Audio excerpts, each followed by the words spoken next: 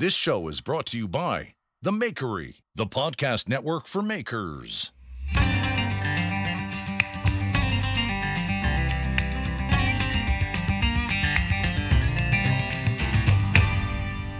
Hey guys, Jeremy here with Simple Life. Welcome to another episode.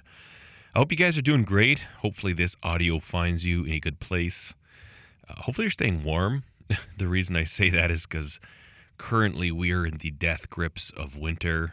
I think our high temperature today was minus 25 degrees Celsius. Right before I came down to record this evening after we ate dinner, it was like minus 29 Celsius. And if I plug that into the old Googleizer, let's see, minus 29 C2F. What do we got? We got slow internet. That's minus 20.2 degrees Fahrenheit. That's cold. It is really stinking cold. I had to go to town today to pick up some aluminum, and my car battery, I think, is like done. One thing that happens in this cold weather is that your batteries, they kind of, they almost expand, and sometimes they can actually, like ice cubes do, right? They expand and it cracks several times. I don't know if it's where we live and the wind that we get, but it seems at least once a winter I have a battery crack on me.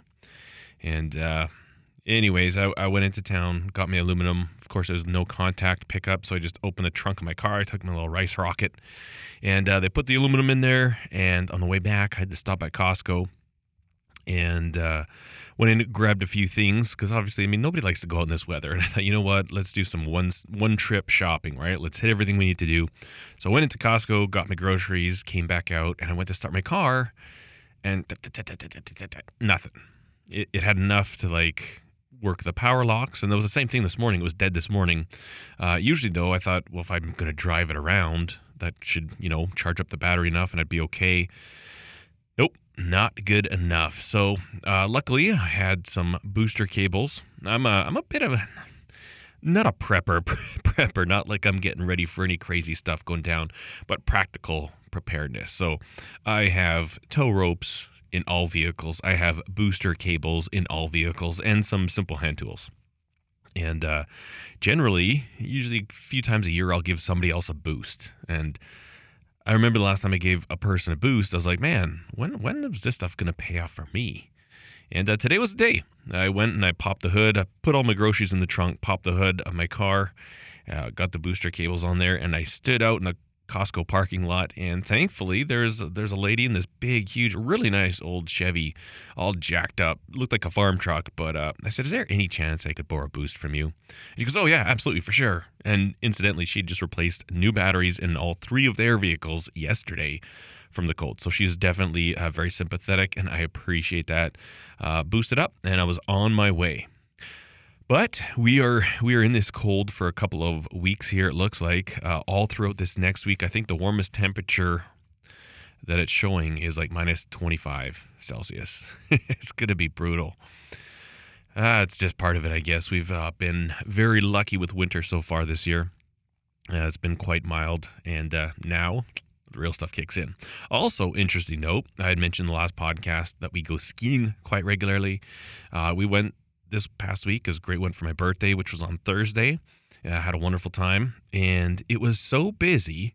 I was actually blown away by how busy it was. I wasn't even thinking they would be allowed to be that busy, but it was so busy that they'd opened up certain chairlifts that they keep off limits until the weekend when it's actually busy, right? So during the week, you have the advantage of not as many people on the hill, but then you have the disadvantage that not all of the chairlifts are open, so not all of the runs are accessible. But this Thursday we went up, and it was so busy that they had to open up one of these additional chairlifts, and we found runs that we've never skied before, and kind of bittersweet because that chairlift is actually the one that we prefer now. We never knew what was up there. We never knew the runs coming down from that lift, and skiing them on Thursday, I was like, this is the best chair they have. But unfortunately for us, when we go during the week to avoid the crowds, that's one of the chairlifts that's not always open. Oh, well, what do you do? So I was kind of thinking about what to talk about for this podcast, and a few things. there's not going to be anything. We're not taking sides on anything. No COVID talk and no politics, anything like that. I'm going to give you a couple updates on a few things and talk about the project that I released on YouTube, a knife clip, a deep carry pocket clip for my Benchmade Cryptilian, and then also a bit of an interesting Instagram conversation I had. And we're going to start with this. Let's go back a couple of weeks, maybe a month or two. And my buddy Todd Fuss had messaged me saying that, hey, I saw part of one of your YouTube videos on an ad on Facebook. And I'm not on Facebook very much. And I asked if he could like screenshot it or send it to me or something. And he wasn't really, I think he did. He sent me a link or something like that, but it was, I don't know. He screenshot it and then it went away and we couldn't find it again. I forget all the details, but I kind of thought, you know what, there's not a lot you can do. A lot of my content gets jacked and then put onto Facebook and Instagram, obviously. That's why I'm not a huge fan of those platforms. They, there's big business stuff that they don't really care about a little content creator. They don't care about some guy's YouTube video being stolen to sell a product. And I've had a few of my videos like in whole put up on these crafting Facebook pages, and the paperwork that you have to fill out to get your content removed is absolutely crazy. It's insane. But this video that they had stolen was for my Knipex pliers, and this was a video I'd done back when I was in the shipping container shop. And if you don't know what Knipex are, it's spelled Knipex. They're fantastic. They also make a Cobra plier, which is kind of like the traditional water pump pliers, for not necessarily grabbing a fastener, but just like hose pliers or something like that, right? Use it great on like black pipe and stuff like that. These other Knipex, they're parallel jawed pliers. So no matter how wide you open them, the jaws are always parallel. And that lends themselves very well to replace a crescent wrench. These things are the greatest tools. I've done several videos on YouTube about them. And even on my personal channel, I'll work on bicycles and stuff like that, and people will see me using them, and they always comment that every time I show these pliers, they get a comment, what on earth are those? And if you've never heard of Knipex, you should look into them. They're very expensive, I will say that. They're not cheap. I think like a 6-inch size is about $40 or $50. But as somebody who's been using them for like over 5 years now, 100% worth the money. In fact, I've got 2 complete sets, and I like to keep them, in my little tool pouch that I carry around if I got a repair in the house or I got to install something or put something together. And then I also like a dedicated set for my toolbox. But I had these pliers, and I did videos on them, and I did notice that indeed there was an ad on Facebook for these pliers. And there's a small clip where I'm kind of looking at the camera, and then I hold the pliers up between the camera lens and my face, and I have this really not interesting, but it actually just worked out. The focus hit perfectly, and you can see the jaws opening up, closing. And when I kind of looked at it within the context of their advertisement, their little video commercials, like, that's actually a really good clip. At least they picked a good part to put in here. And I didn't think anything of it. I thought, whatever, there's not a lot you can do. What am I going to do? Get this removed? Who cares? And that was a couple months ago. A few months went by. I didn't think anything about it. And then I got an Instagram message over the weekend. And a gentleman had said, hey, I noticed that, I bought these pliers that you had recommended. And the company sent me the wrong ones, and they won't get back to me now. And I remember looking at this thing, and he sent me a screenshot of when he had placed the order. And I said, what do you mean I recommend? He's like, yeah, it was with your link. And I said, what do you mean my link? Now, in some of my YouTube videos, I have put Amazon affiliate links. So the way that works is that, if I share something, I've got a little tiny store set up, and I can get a unique URL code. And I put that in there, and then every time somebody buys something, I get a small commission, like it's like 2% or something, and it doesn't cost the purchaser anything. It's not like they pay more money to support. It's actually a really cool program. I actually quite like it. It's a very interesting marketing concept, but I told him, he said, I bought it through your Instagram link. And I thought, what? I have never shared a link to any Amazon products on Instagram, and I've never promoted anything on Instagram other than showing like generally a thumbnail of whatever YouTube video I have. And he sent me a picture of the pliers that he had. They look pretty terrible. I actually feel really bad for the guy. He told me, he said, these are probably the worst pliers I've ever owned. And I thought, oh, dude, I'm sorry about that. I really don't know anything about this. This certainly wasn't a link that I had given you. And the only links that I have to these pliers are on YouTube. So if you went anywhere else, I can't be responsible for that. And I think the next morning I was thinking about it again. And I thought, oh, now it makes sense. I think what these folks are doing is they're trying to display what they're trying to lead people to believe are Knipex pliers. And then they're selling them just some cheap Chinese water pump pliers, like just terrible, at a super high price.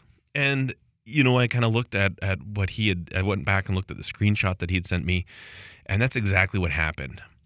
And, there's a certain sense where I feel bad for a very short period of time. And then ultimately it's like, it's not my problem, 100% not my problem. And he was very kind about it. He wasn't mad or anything, but he was just wondering if indeed this was some type of an affiliate sponsorship that I did with that company. He was looking for some contact information. He was wanting to know if maybe I had somebody in the company that I could, say, hey, listen, customer service problem, let's help this guy out. Obviously, I don't, because I have no affiliation with this clown donkey company that's ripping people off and ripping me off by using content that I made to sell their junky products. And it kind of got me thinking. I was like, that's frustrating. That's just kind of grinds my gears a little bit. And at the same time, what are you going to do about it? This is the world we live in. The beauty about this time and space in history is that everything's accessible, right? And anybody can put anything out there and it could reach a huge audience. And with that comes the ability to steal whatever you've put out there. We've all seen these fake knife making accounts or making accounts where they steal people's images and then they'll be like, oh yeah, available, send me, I could make this for you and stuff. It's just kind of interesting. And I wish there was a better way to go after these people. Other than just, on Instagram, complaining about the account, reporting it as spam. But people that use your stuff in an ad. Because when I watched this video for these dumb pliers that I remember seeing, and now that I've kind of pieced the entire story together, it is literally my face showing actual Knipex pliers. It was part of a Tool Time Tuesday video I did, but at the same time, that is being used to market really poor quality, really junky Chinese pliers. Oh, it's kind of frustrating, and I do feel bad for anybody that buys these, but at the same time, I'm not liable. You know what I mean? Like, I am entirely not responsible. If somebody steals my content and uses it to sell something that's completely different than what I was showing, it's an awkward situation, You feel bad for people that have bought these things. And, at the same time, I'm glad that I made the video I made because those are great tools. And I will stand behind my personal recommendation for Knipex. It kind of got me thinking about that too. As somebody who has a YouTube channel and people will watch videos that I put out, I don't take recommendations lightly. And if I recommend a product, it's because I actually genuinely like it. Now, that doesn't mean it's going to be the right product for everybody, and certain people might have a different brand or a different company that they far prefer, and that's great. But it kind of got me thinking too, and just kind of a good refresher just to get back to the basics and realize that, if you are an air quotes influencer, or if you got some social media presence, you need to realize that what you put out there is your word. You know what I mean? And it's something that we shouldn't take lightly. One of the reasons I don't do, the sponsorships that I get for my YouTube, that I get offered, 99.9% of them, I turn them down because I can't stand behind those products. I can't say, hey, go play a stupid video game on your phone. Waste your entire life away. You know what I mean? And so it's just a good refresher, kind of this whole thing going through this last couple of days with this gentleman. Kind of made me realize that, people are actually watching. And if I recommend something, there's a chance somebody could buy it based solely on the fact that I recommended it. Just like this gentleman. He said, you know what? I trust your judgment. I trust your opinion on things. And based on what you think about these pliers, I bought them, even though they weren't the actual pliers. Kind of a frustration, but Also, kind of just part of normal life now. This is the world we live in. And yeah, anyways, I kind of got to sort out with him, and I told him what I think is going on, and that I'd realized that this was like, oh, yes, I think they're stealing my content to sell something else. And I feel bad for the guy. I do hope that he ends up getting customer service, although he probably won't. But anyways, as a lesson to all of us, now myself included, when you see something for sale online, always just double check it, you know? I wonder how many times I may have seen somebody recommend a product that, you know, a little clip of something I've seen of theirs, and that's in this other product. I wonder how many times that's been tried on me. I'm not sure. Something to think about. The video that I released this past Saturday on my YouTube channel is about making a pocket clip, a deep carry pocket clip for my Benchmade Griptilian. Now, the Benchmade Griptilian, it was always one of my favorite knives. It was one of these, a dream knife, right? A knife that I've seen for years and years, never purchased. I mean, I'm generally kind of cheap or frugal with my knife purchases. That's the reason I got into making knives, because, you know, once you buy a couple of good, high-quality knives, there is no real justification for owning more unless you want to, like, collect, or it's just like, I'm just going to spoil myself, right? The need for a good knife isn't there once you own a good knife. Obviously, if you lose it, different knives have different purposes.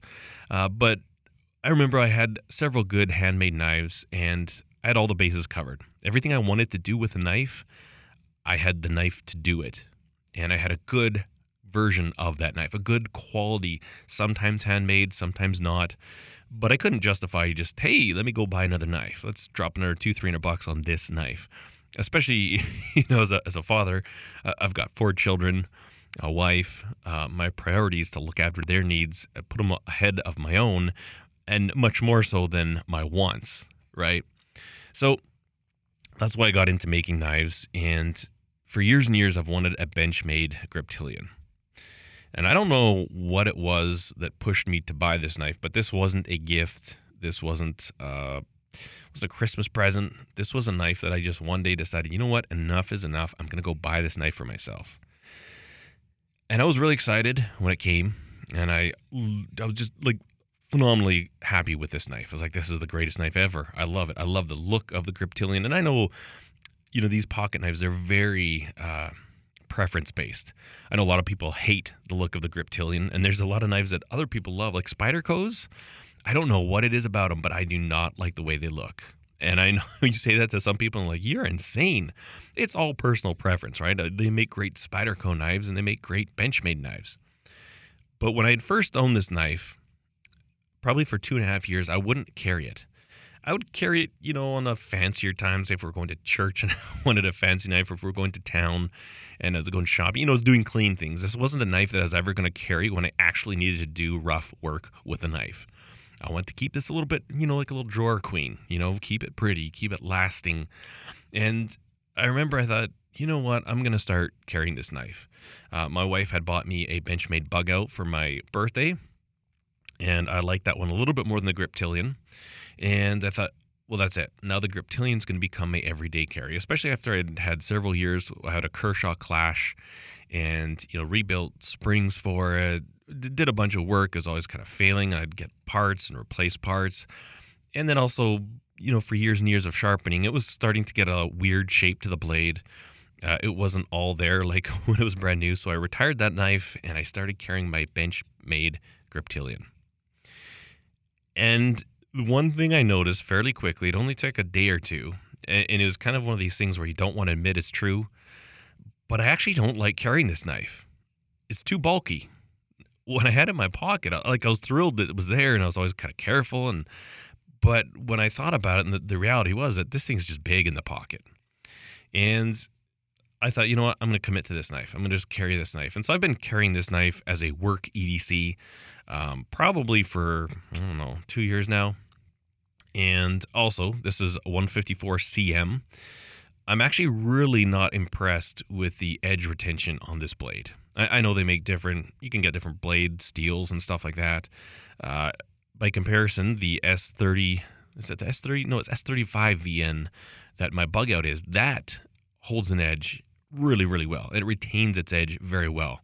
The edge retention on this one is not that good, and I've used 154 cm for quite a few knives, and I own knives that I've made with 154 cm, and I do believe that I have a better heat treatment on my blades in 154 cm than what is on this Benchmade Griptilian. Really, I'm sharpening this at least once a week, and without that, it kind of becomes to the point where it's almost useless.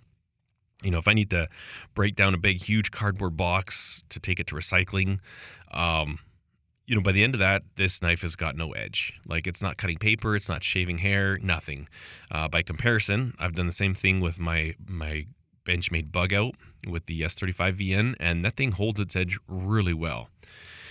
And so I don't know. I was kind of wondering if I should retire this Griptilian from my carry in my pocket when I'm working and maybe possibly put the Bug Out in there. But then I kind of thought about that too. I was like, that Bug Out still has a little bit of shininess, a little bit of newness to me. And again, it's something that if, I'm not working and we're going to town, I also love the Bug Out because it's so discreet and you don't notice it in your pocket. But I thought, you know what, we're going to keep carrying this Griptilian. And I was out in a shipping container about a week ago. I forget what I was doing. I was moving something around. I ended up getting I just purchased a new snowblower and I had to send it back for warranty work, and it was a big ordeal. And I ended up getting all my money back, went to a different dealer, bought another new snowblower. And in that process, I was shuffling some stuff around my shipping container shop and something caught my pocket. I'm not sure what it was. I think it was a ladder. I think I had a step ladder kind of leaning up against the wall, and somehow I managed just to clip the edge, to snag the edge of the pocket clip, and it just broke. Now, this was the deep carry pocket clip. This Benchmade, when I bought it, it had the standard carry. And the thing that was really nasty about that is it left probably like 3/4 of an inch of the knife hang above your pocket. And so it was kind of weird. You could see this knife sticking out. And Benchmade used to have a program. I don't know if they still do. I've heard through YouTube comments, people have let me know that they've discontinued this program. But it used to be you could just ask them for a deep carry clip and they would just send it to you for free. And I actually did that on a YouTube video once. I actually called them while I was recording it. And sure enough, a couple days later, in the mail was a deep carry pocket clip from Benchmade. And that made quite a bit of difference for my enjoyment of wearing this particular knife.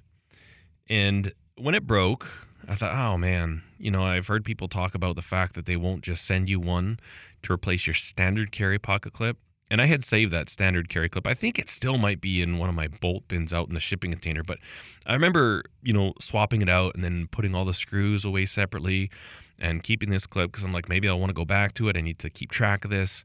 But really, that was like 3 years ago probably that I swapped it out. And I thought, I don't know even where the standard carry clip is. So I was kind of just dropping this knife in the bottom of my pocket and carrying it around without a clip. And I don't like that. I don't like things on the bottom of my pockets. I definitely like a knife to be clipped up on the top so it's not, flopping around. It's nice and secure. And I kind of got to thinking, how hard would it be to make my own deep carry pocket clip? The biggest challenge that I saw for myself was that I didn't have any good material. I was thinking about maybe a stainless steel, but ultimately you want a spring type steel. I was thinking maybe, hey, I should order a little bit of like some thin titanium, but at the same time, I wanted the challenge of making a clip, not the challenge of trying to figure out a totally new material.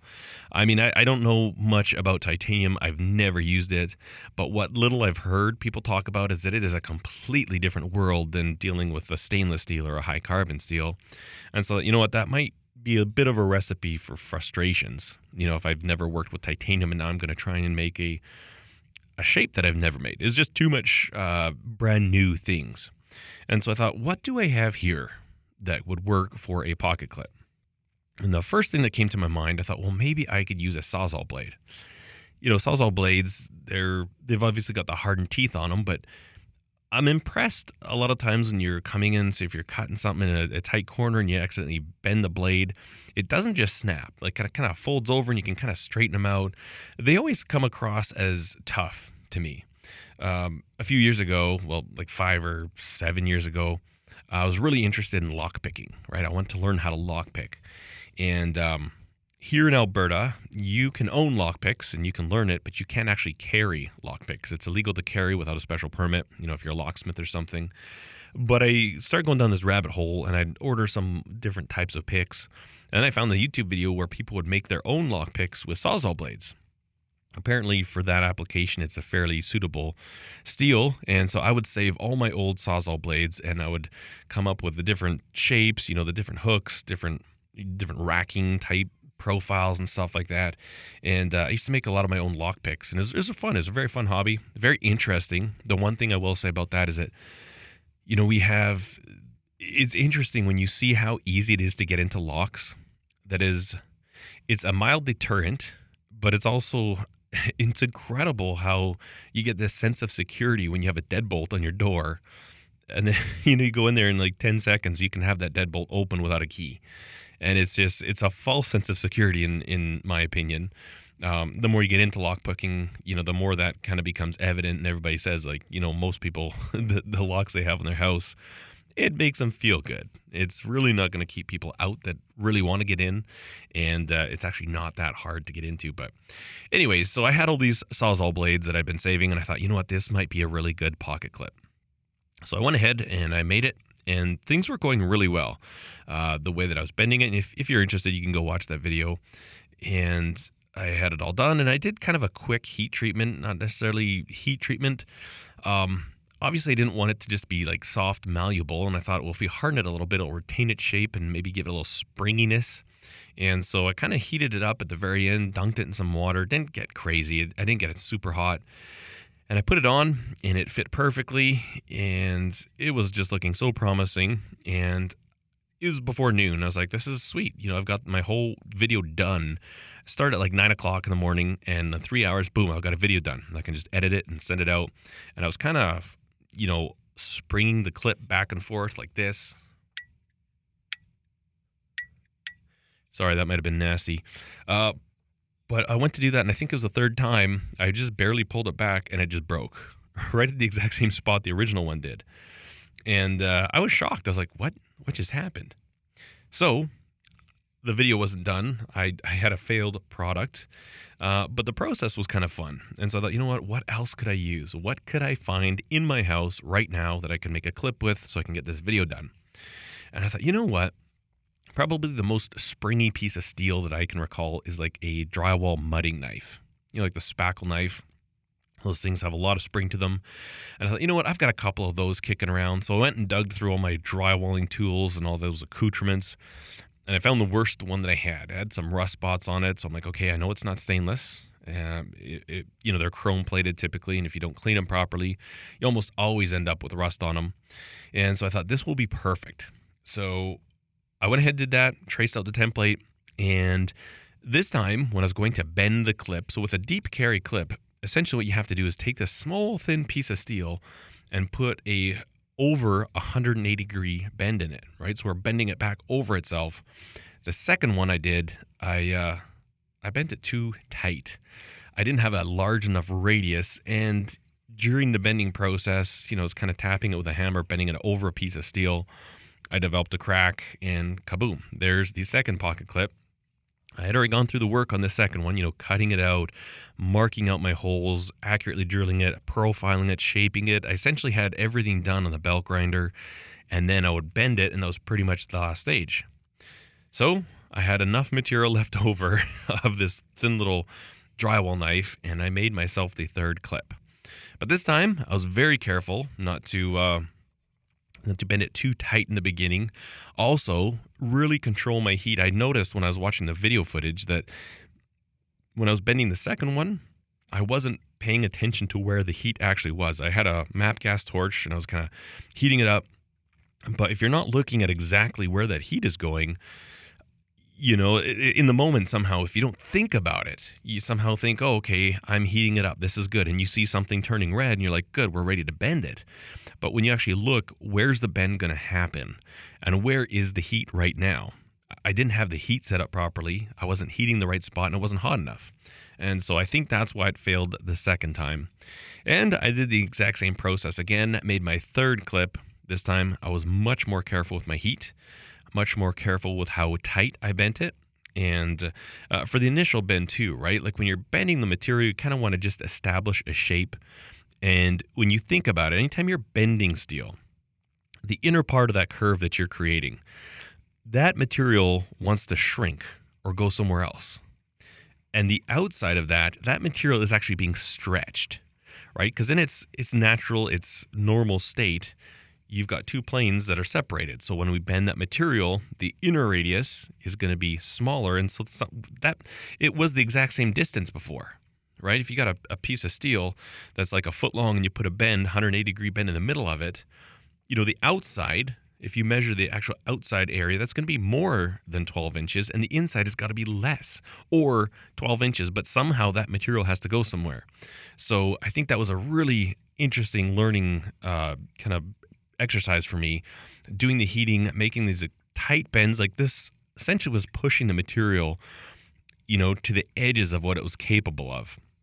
And the thing that I walked away from that video, that project, was I think that lesson in how important heat is, where you're heating stuff. And obviously this could apply, anybody that's done blacksmithing probably knows this, right? It's like, oh yeah, for sure. I mean, I've never done any blacksmithing. I've tried forging knife shapes, but that's different than actually, doing scrolls and stuff like this. And so it's really interesting to me thinking about, okay, every step of the process needs to be thought out and done properly. The first time I did the clip, I had the right radius in there. I didn't go too hard with the radius. The second clip I was making, I was trying to rush it along, and I thought the steel was the ultimate problem. I thought, I've got a new steel, good. And so when I was trying to bend the clip shape in there, I went too fast. I didn't focus on getting a gentle curve like I had on the first one. And I was just like, good, we got the right steel. Let's bend it in there. Let's get it done. And kaboom, I broke that even before it had a chance to being close to finished. And then on the third one, we got the shape figured out, and I tried to heat up the clip as evenly as possible. Obviously, drywall putty knife, I couldn't tell you what that steel is. I have no idea the composition. But I thought, you know what, let's get it to orange/yellow hot and just quench it in canola oil. And we'll hope for the best. So far, it's been over a week since I've made it. And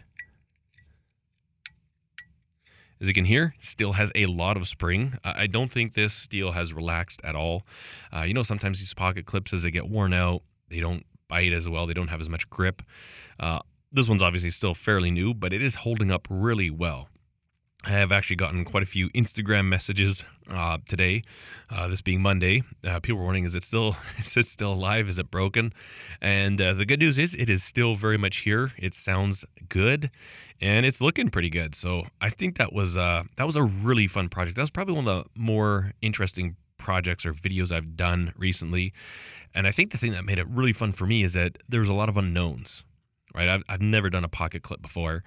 I have no clue what steel to use. And then again, if I were to do another one, I went to the store and bought a drywall knife, I might get a completely different steel. So it might be a whole new set of, parameters to learn how to work with. But pushing yourself outside of your comfort zone, doing things that you've never done before, it's fun. And I felt like I learned more making that YouTube video than I have for, I don't know how many videos, you know what I mean? Because it's like, this was something I didn't know about, and I had to kind of figure it out as I go. And I wanted to make sure, when I'd done this, actually my wife was in the city most of the day running kids around to music lessons and stuff. And I showed it to her. She goes, oh, that looks good. And I said, this was my third one. She goes, what? I said, the first two broke. And she was really shocked because it's not often, and I'm not saying I don't ever fail. That's not the case at all. But when I make a knife, more often than not, it just comes out how I thought it would the first try. I've got experience to pull off of, the things I've learned in the past, the skill sets that I've built up, the procedures that I've put in place. You're trying to avoid the unknown. You want a very predictable outcome. And I enjoyed how unpredictable this was. I thought it was predictable. I thought after that first one, bada boom, bada bing, we're good. We got a pocket clip. And then it just broke. And I was kind of baffled. I was like, what? What just happened? A little bit dumbfounded. And then the second time, I'm just like, that was a stupid mistake right in the middle. I'm like, oh man, I was just going too crazy with this. I was trying to bend it too sharp, too soon, not enough heat. And then the third one is like, okay, let's slow down. You don't have this figured out yet. Let's make sure we pay attention to every single step. Let's pay attention to the process and cook. And at least it's holding up for now. And I had enough to get a video out, get some beauty shots, and put that up. So if you're interested, you can check that out on YouTube. And, you know, a lot of people like to mod their knives. I can kind of see the draw behind that. You know, this clip was very simple. I tried to make it similar to what the original pocket clip was, but I could see the fun in, like, you know, doing certain carvings. You could put like skeletonized designs into this thing and really kind of make it your own. Something that I definitely see. I've never really understood people that are into that and like modding their pocket knives. I always thought like the Benchmade Griptilian was just what I wanted. It's perfect like this. But, you know, even making my own clip, I'm like, that's kind of cool. You know, there's no other Benchmade Griptilian that has a clip like this one. It may look similar, but this was one that I made, and it's very, very satisfying, and it was a lot of fun. So for this week coming up, I believe I'll be releasing a sponsored video, and it's kind of the same thing in that I've got an idea. I'm using some parts off an existing product, and I have an idea of how I want to modify it, but I don't know for sure that it's going to work. And I don't actually know exactly how to go about it. I know the end product that I want, but I'm not sure what mechanisms, what devices, the process and the materials I'm going to use to get there. So it's going to be a lot of fun, a little bit more of a challenge, and that should be out this weekend if you guys are interested in that.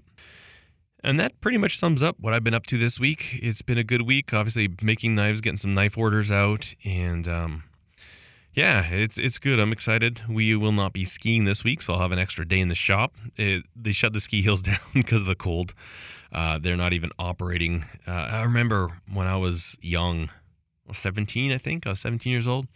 Me and a friend were going skiing to Lake Louise, and this was right around New Year's. It might have, I don't know, maybe like New Year's Day or right shortly around there. And I had my license, but, you know, I wasn't an adult. I was like 17, but my dad let me take the truck, and I picked up my friend. We threw our snowboards in the back, and it was cold. It was like minus 40 or something when we left home, but that we didn't care. We left at 5 in the morning. We're like, we're going snowboarding. And when we got up to the hill, they had a thing where it had to be minus 32 degrees or warmer. That's minus 32 Celsius before they started the chairlift. And me and my buddy Tim, we went and we stood in line so that we could be the first ones on the chairlift when they started it up. So stupid. And so we ended up standing outside in, I don't know, it was like minus 33 or something like that. We got 1 more degree, let's go. And we stood there for like 15 minutes. And then finally they started the chairlift. And man, by the time we got up there, it took us like halfway up the mountain. And then there's the Mid-Mountain Lodge right at that chairlift. Every single person coming off that chairlift, they skied directly from where you get off the chairlift into the lodge. And it was a lineup of people waiting to get into the bathroom to warm their hands up with the hand dryers. It was incredible. But, you know, thinking about the hill being closed, I was like, yeah, that makes sense. You know, there's a time in my life when there's nothing too cold. Now, oh man, I went out on Sunday for a bike ride, and it was, what was it, minus 28 Celsius when I was riding, and I didn't quite dress right for it. I thought maybe I didn't need to cover my face because, you know, cover your face and then you're too hot. And, you know, it's amazing how when you're exercising, how little you need to wear outside. You know, if you're going for a bike ride, so much easier to overdress. And so I've really tried to dial this in, but I went out for a ride and it was a dead calm. So we didn't have a wind chill to deal with, but it was minus 28. And I got about 1.5 kilometers away from the house, and my whole face was completely frozen. All I had on was a beanie, you know, and I didn't think I wore my bike helmet, but I had to turn around, and when I came back, like my beard was like solid ice. It felt like my face was frozen. Like I don't even think I could have smiled if I wanted to. And I was like, you know what, we're calling it. It's like a 3-kilometer ride today. That's good enough. But yeah, we've had some great weather for riding lately. Obviously, that's changed now. It's freezing cold, but we'll deal with it. We got like the next week here, I think the warmest weather's, we're between minus 25 to minus 35 every day. So just a good time to hunker down in the garage, get some work done. I do have planned this mezzanine project I've been talking about.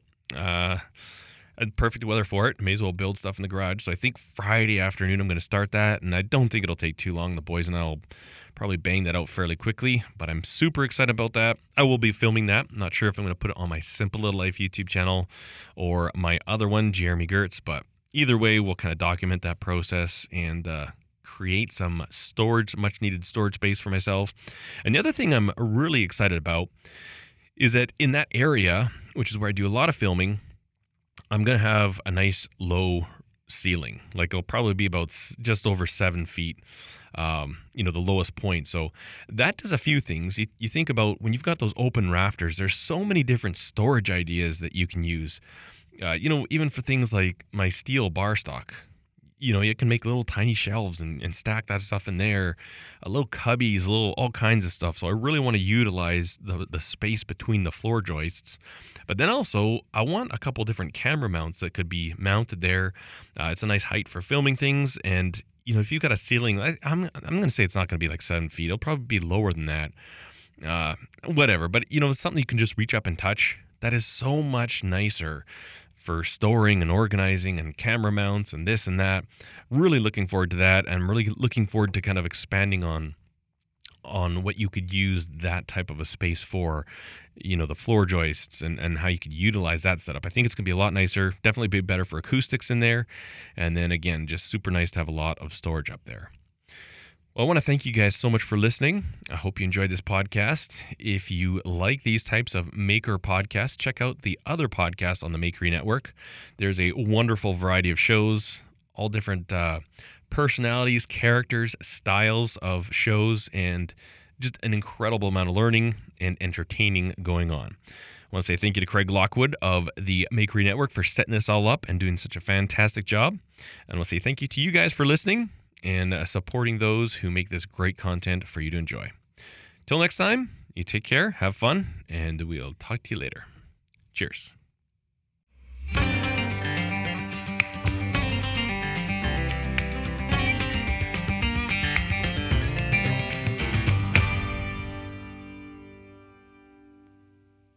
If you like this show, check out our other shows made for makers just like you at www.makery.network.